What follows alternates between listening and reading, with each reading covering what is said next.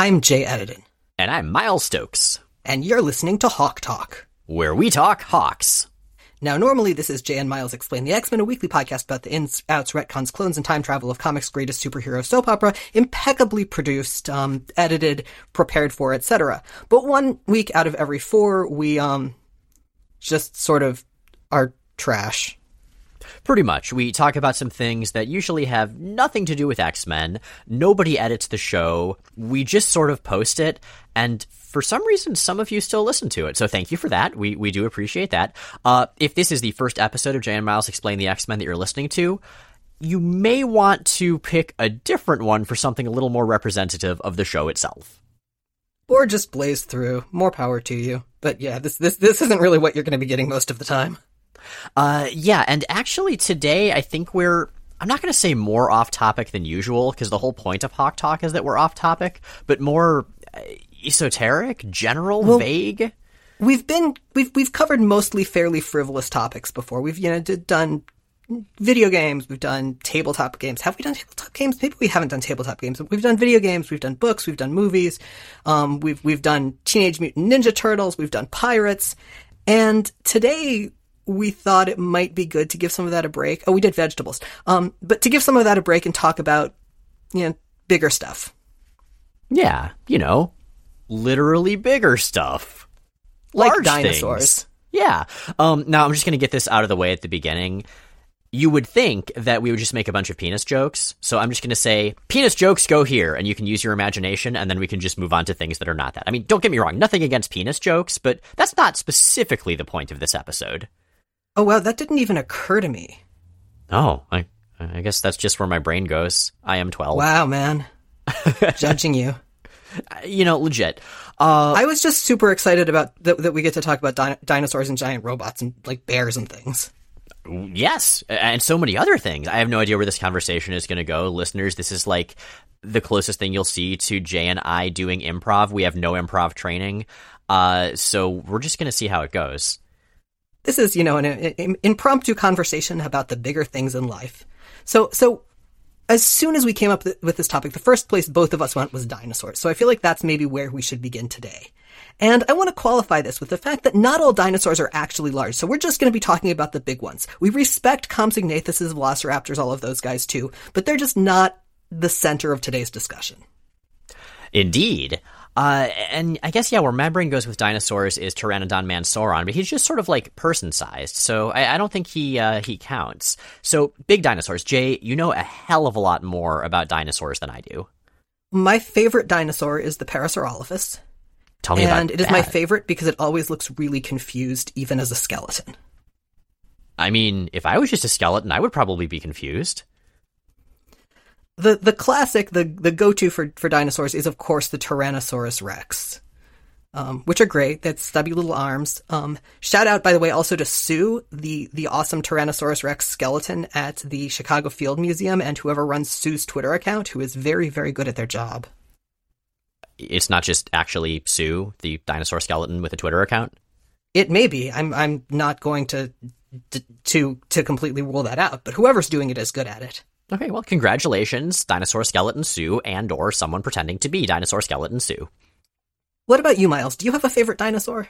I go back and forth. When I was little, because I feel like all little kids have to have favorite dinosaurs. It's it's a rule that the first thing you come up with a favorite of after your favorite color. Mine was Triceratops back in the day. I think because I had a T-shirt with a Triceratops, and I did appreciate, as someone who was learning numbers, being very, very small, that the number, albeit with a different linguistic root, and the actual number of horns were the same. That just seemed like a really wonderful kind of consistent branding for the Triceratops. Later on, though, I've really come around to the Ankylosaurus. I just appreciate that, so it's kind of I know we don't talk about X-Men, but it's like Cruel and X-Force, the External, who has little weights at the end of his giant braids and sort of headbangs and hits people with them. It just seems so implausible, so I love the idea of a dinosaur that just has a big freaking morning star at the tip of its tail and just whacks other dinosaurs with it. It's funny, the Ankylosaurus has never been my favorite dinosaur, but Anguirus is my favorite kaiju. Is Anguirus an ankylosaur kaiju? He's kind of Ankylosaurus-y. He's great. He is a large belligerent fellow who just really wants to wrestle, and that is what he wants all the time, and that is what he goes for. And he is a good large boy. I respect that. I really wish our old producer Kyle Yount was here because he would have so much to say about kaiju. We should make him do a Hawk Talk about kaiju. We should just drag him on for it. Oh man, that might be hard. I feel like that would be if somebody said, "Hey, can you just do an episode of a podcast about X-Men?" It would be so hard to narrow it down. Yeah, but if they were like, "Can we interview you for 30 minutes about X-Men?" You could do that. Oh, that may be true. But that being said, Jay, I know that you and T have been watching more kaiju movies. Is the Wrassle kaiju your favorite kaiju, or do you have a different favorite kaiju? He is my guy. I do like I like the classic Godzilla a lot. But I really like Rubber Suit Godzilla. Rubber Suit Godzilla is just so much more personable. That's legit, yeah. I think my favorite kaiju, I believe, was in a Gamera movie first. It's that one who just has a giant freaking knife on its head and just sort of headbutts things in a weird motion to cut them in really fake-looking ways. I don't remember the name of that one, but I respect it. Its design kind of reminds me of early X-Force in general. Yeah, it's like if Strife were a kaiju. Do you think that kaiju kidnapped its kaiju parents and fed them baby food on the moon? Seems likely. Yeah. Kaiju, they're fun. I mean, giant monsters in general are fun. Like, Jack Kirby did so many cool giant monsters. I always go back to my dad's copy of Fantastic Four #1 that had all the monsters cut out of it so they could be taped to walls because the monsters were so much fun. Good. That makes me really happy because I realized there's a whole, oh no, that could have been worth so much. But that's why they're worth so much, because a whole bunch of people did that. But I feel so much better about things that are loved like that. I know, right? And giant monsters should be loved. They're delightful. I have a special affection, of course, for Fin Fang Foom, partially because his name is fun, partially because he wears tiny shorts, and partially because the Midgard serpent Jormungandr briefly pretended to be him in Walter Simonson's Thor. I really like all the ones whose names just sound like someone yelling in frustration. Yeah, I agree. I wish I could think of any of them right now, but this is a podcast. There's a lot of vowels, a lot of G's. Yeah, I mean, well, Groot was one of those initially. Groot was just a giant Kirby monster. Yeah, Groot kind of got shrunk down over time. It's true, and became less of a giant rampaging monster and more of a, whatever he is these days in Guardians of the Galaxy. Friendly tree man. Friendly violent tree man. All of these things. Ooh, Ents are big. Ents are big, and they're trees. Ents are fun. So yeah, Lord of the Rings, I mean, I think we both read the books well before the movies came out, right? Yeah. Yeah. What did you think about the depiction of the Ents in the movies? I thought they were okay. The Ents were among the things I didn't really have a very clear mental image of from the books, so I didn't feel, deeply betrayed or anything. Yeah. I actually had a different mental image of the Ents. By the way, just so you know, there's someone shouting somewhere outside. So listeners, I hope you enjoy this slice of Queen's life that you are getting from the fringe of this podcast. Doesn't sound like an Ent. They'd be shouting more slowly. But yeah, so Ents. So in the book, I just always pictured them as kind of being the same. I don't remember if they're described that way, but I really appreciated that in the movie they were all like giant people based on different kinds of trees, because that was just really fun creature design. Trees are good. I really like trees. As I recall, you are a tree climber of some skill. I am. More tenacity than skill, I think. I really like climbing trees, and I really like hanging out in trees once I have climbed them. Mm-hmm. There was that really good tree at New College where your dad teaches, near where you used to live. Yes, it is the best climbing tree, and we're not going to describe its location on the podcast because I feel like that would be dangerous. Yeah, that seems reasonable. Anyway, there are lots of good trees, lots of places. So, listeners, find one. But be careful right now because all the hospitals are full because of COVID. So, don't hurt yourself. I mean, don't hurt yourself in general, but especially don't hurt yourself right now. Yeah, know your limits and all that. Wear good shoes. Yeah. No, giant trees. So, okay. So, we grew up in Florida, me entirely, you largely. Florida's got some cool trees and stuff. Florida is flat. And I don't know about you, but like when we moved out to North Carolina and then the Pacific Northwest, the foliage out here, I think in part because it's on actual elevation, is just so much more epic. There's just these giant goddamn primeval looking forests that are kind of breathtaking, and I'm still not used to that. Mountains, too, which, again, are pretty damn big. Mountains are nice, in the word of that little Kilwalla monster in Chrono Trigger. This is the life. Exactly. I really appreciate that, like, the least consequential dialogue from Chrono Trigger is what has stuck with both of us. Yes. Sorry, I just sort of spaced off. See, usually this is the stuff that's edited out when one of us just sort of trails off. Listeners, have we told you how much we appreciate our producer, Matt? He's great. You don't get to see his work, or I guess hear his work this time, because, you know, Hawk Talk. But other times, when he's actually here, he's great. Bet you appreciate him a lot more now, don't you, listeners? That's actually the whole point of Hawk Talk, is just to make Matt look good. Yeah, pretty much. I mean, Matt's big. He's taller than us, but I don't think either of us is particularly tall, so maybe he's just sort of, like, slightly big. Yeah, we're both, like, what, 5'6", 5'7"? Yeah, thereabouts. You don't have to really be big to be taller than us. You can be pretty much, like, just within... He's still, like, medium by D&D standards.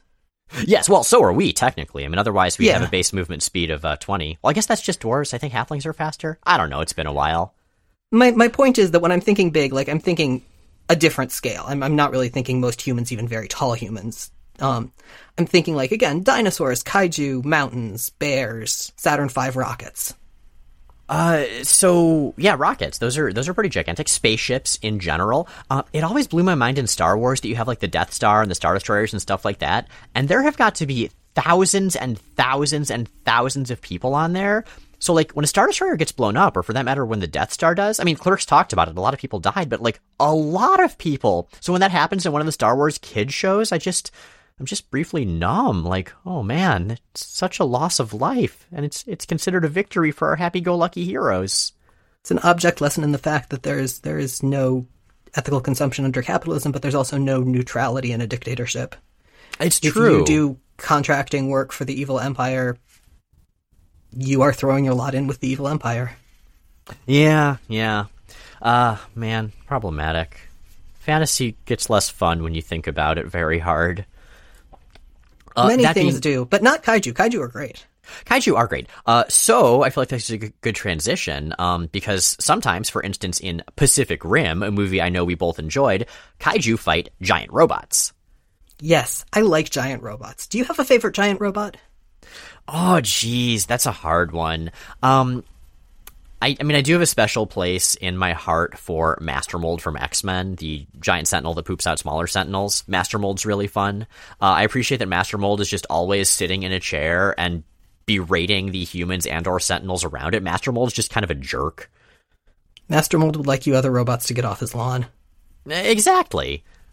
Oh, I never thought of him that way, as just like, you know, that random old person sitting on their front porch and giving everyone the stink eye as they, like, you know, watch what all the neighbors are doing. And poop out other smaller people. You know, I guess it just depends on the neighborhood you live in. It varies. Portland's not that way that I know of, but then again, I haven't been getting out much the last year and a half. What about you? Giant robot favorite? Do you have one? My favorite giant robot, hands down, is probably the Iron Giant.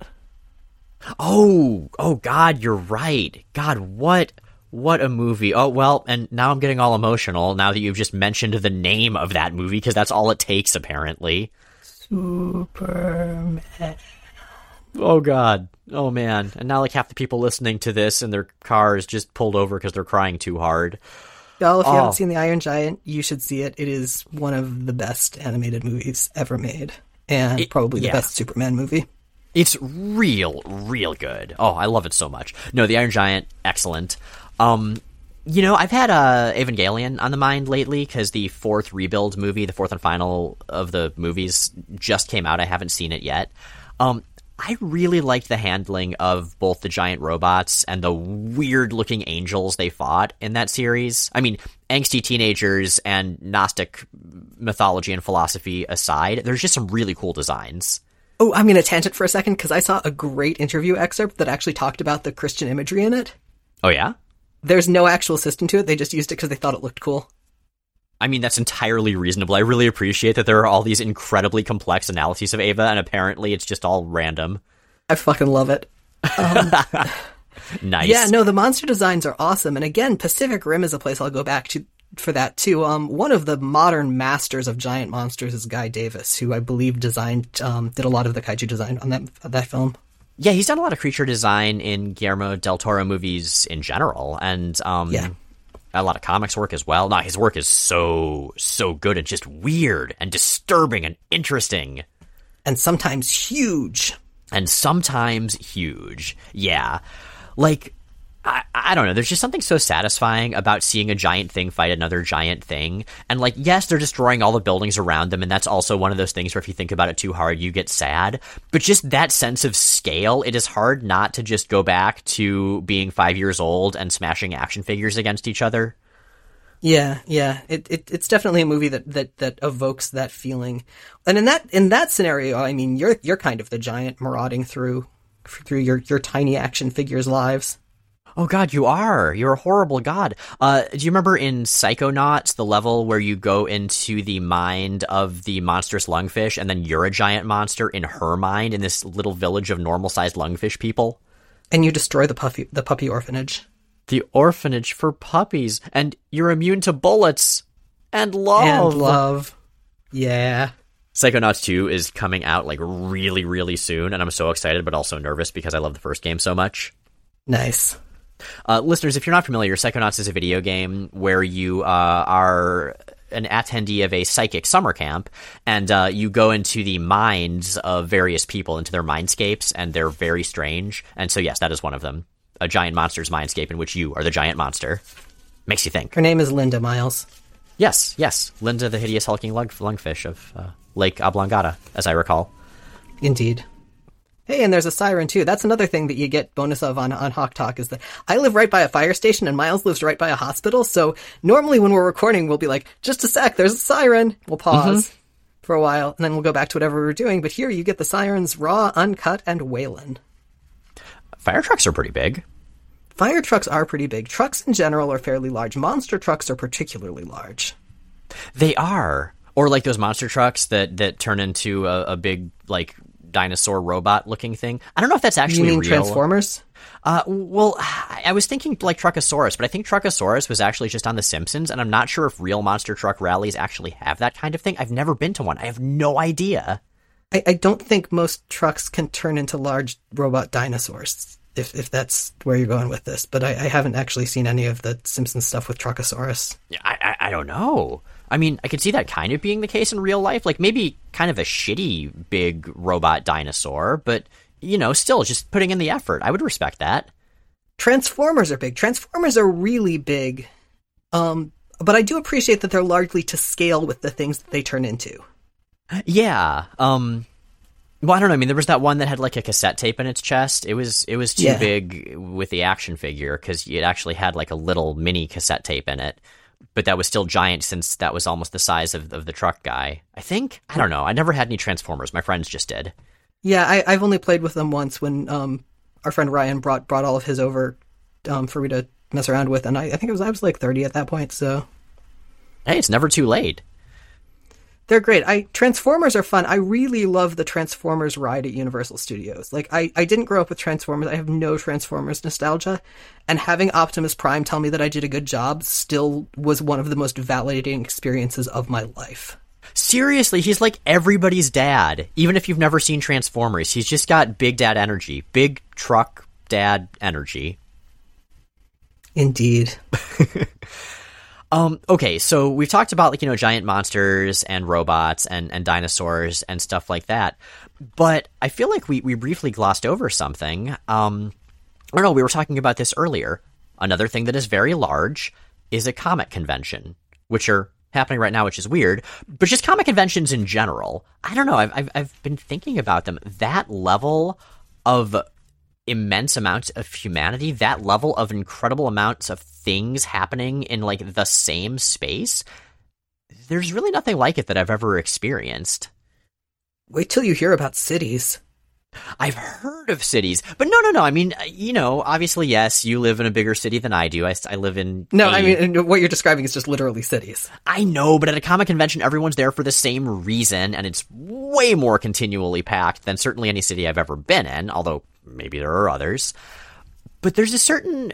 I don't know, there's a certain satisfaction to that. There's a certain satisfaction to just being among a bunch of people who want to be there for roughly the same reason you want to be there.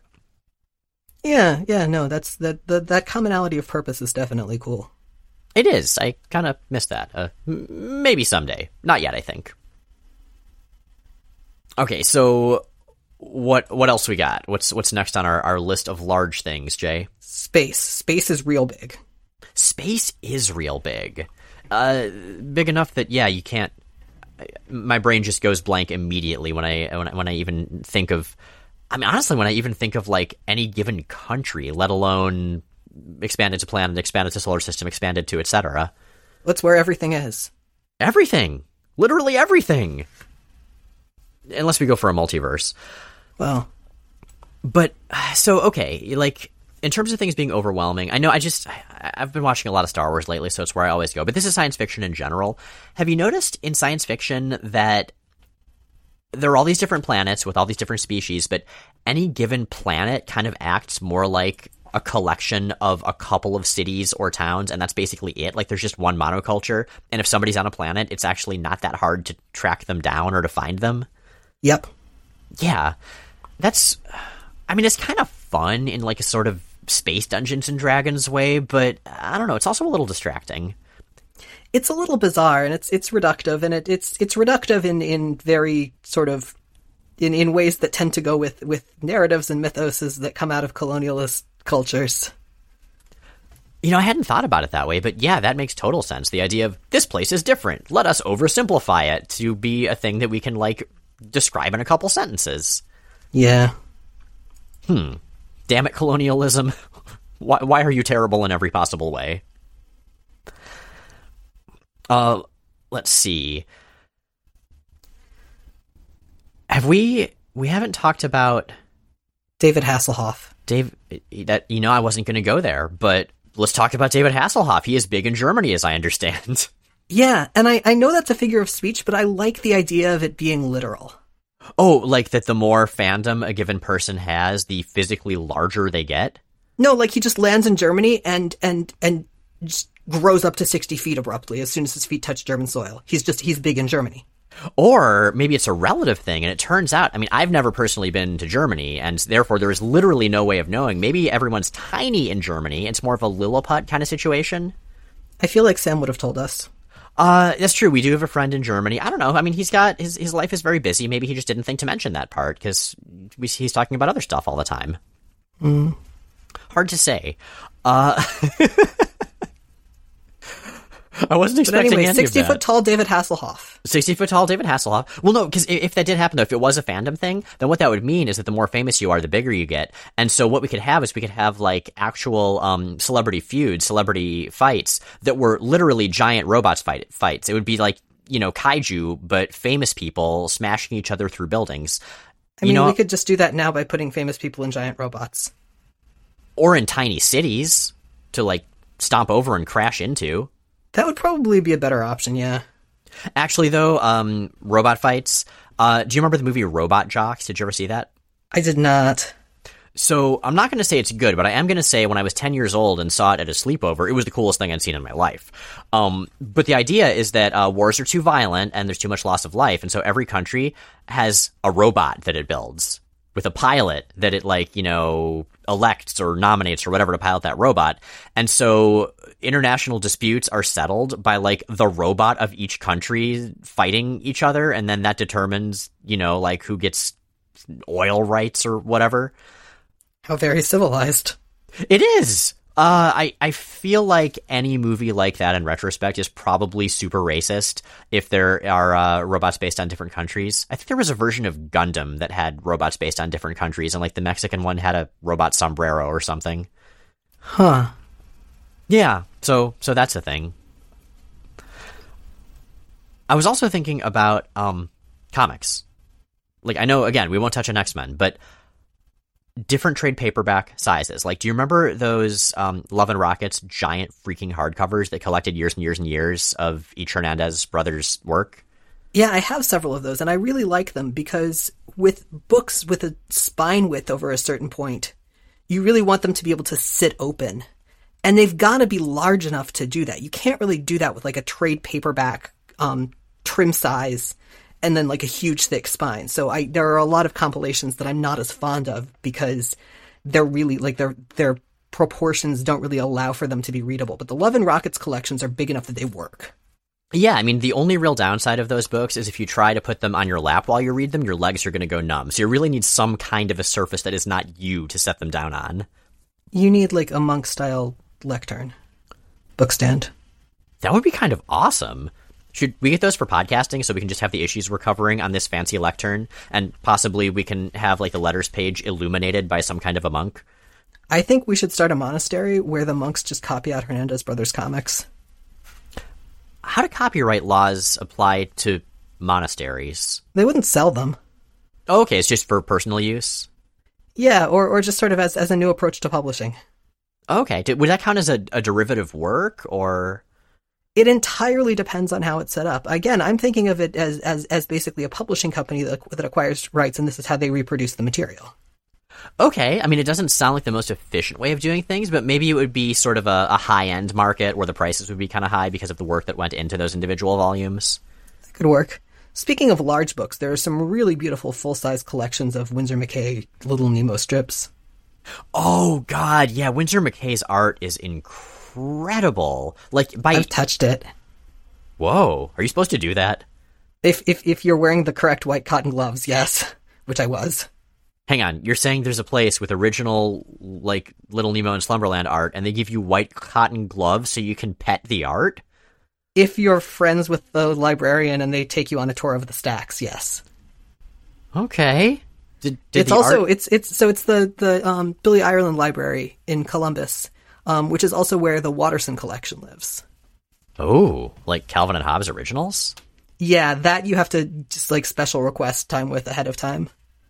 Oh, jeez. I think I might cry a little. It's a really amazing place, and it's well worth the trip if you ever get the chance. Yeah, that sounds amazing. Also, I'm just tickled by the idea of art petting gloves. And looping back onto theme, well, because the oils in your fingertips can fuck with and degrade the paper and pigments. Totally. But going back to the theme, I believe it is the largest collection of original comics art in the United States. Whoa, damn. Well done, that place. I keep thinking of those giant volumes, though, because, like, you know, we talked about the big, oversized hardcovers for Love and Rockets. Mm-hmm. There are also those giant artist editions, like that IDW does, where it's the size of the original artboard. Yep. Yeah. I never thought I would like those, but there's just something about seeing such a perfect reproduction of, like, a Walter Simonson Thor original or a Bill Sienkiewicz New Mutants original that it does a pretty good job of approximating actually seeing the original art. And, like, there is that level of intensity. Oh, yeah, absolutely. Yeah. And you get to see all of the markup and all of the things like the letterers grids and stuff like that. Like the Thor book is phenomenal, not only because Walter Simonson. Watterson's Thor. I would read that. I just sort of managed to mash up Walter and Simonson into Watterson. So. But not only because Simonson is just a stellar cartoonist and draftsman, but because you can see where there's stuff that's whited out, where there's stuff that's pasted up, where, you know, where like in the Executioner's Last Stand, how much of the effects are Zipatone. You can see, you know, all of Workman's grids and lettering workups. It's so cool. It really, really is, yeah. Like, I recognize we're biased because we love that run, but, like, goddamn. Yeah, it's a masterclass in how comics can be made as physical media. Yeah. And actually, man, that's my only real complaint about the Bill Sienkiewicz Artist Edition, is that so much of his stuff is just physically layered, and there's really no way to reproduce that on a page. Like, I have seen one Sienkiewicz original, and it was amazing. Like, it was kind of almost like one of those woodcuts where there are just seriously multiple layers to it that you can, you know, just visually distinguish. Yeah, I have a couple sketches of his, and one of them is just ink, but the other one, which he did in about 25 seconds, is like ink and white paint and a bunch of other shit, and so fundamentally textural. Did the devil go down to whatever state Bill Sienkiewicz lives in and have an art contest with him, and Bill Sienkiewicz won, and that's why he's so good? Am I conflating two myths about the devil? I think I am. It's possible. It's possible, but the point is Bill Sienkiewicz is really amazing, possibly because of Satan. And on that note, I feel like that is a really good place to wrap things up. On the devil, on Lucifer the Morning Star. Yeah. Whose size is varies wildly in different representations, but of course in the Inferno he's large enough that he keeps humans in his mouth. You would start drooling if you did that, wouldn't you? Like, if you just had a human in your mouth the whole time, you'd have, like Satan drool, and then the human would be like, ooh, that's gross. Also, I'm in constant agony. Damn it, I shouldn't have been a betrayer of kin. Maybe he, like, chews them like tobacco and spits. Oh, it was like the devil's got his sinner chaw. He's got a sinner spittoon. Yep. Patang! But, like, more on fire. Anyway, we'll be back next week with actual X-Men and production value. Thanks for joining us on this adventure.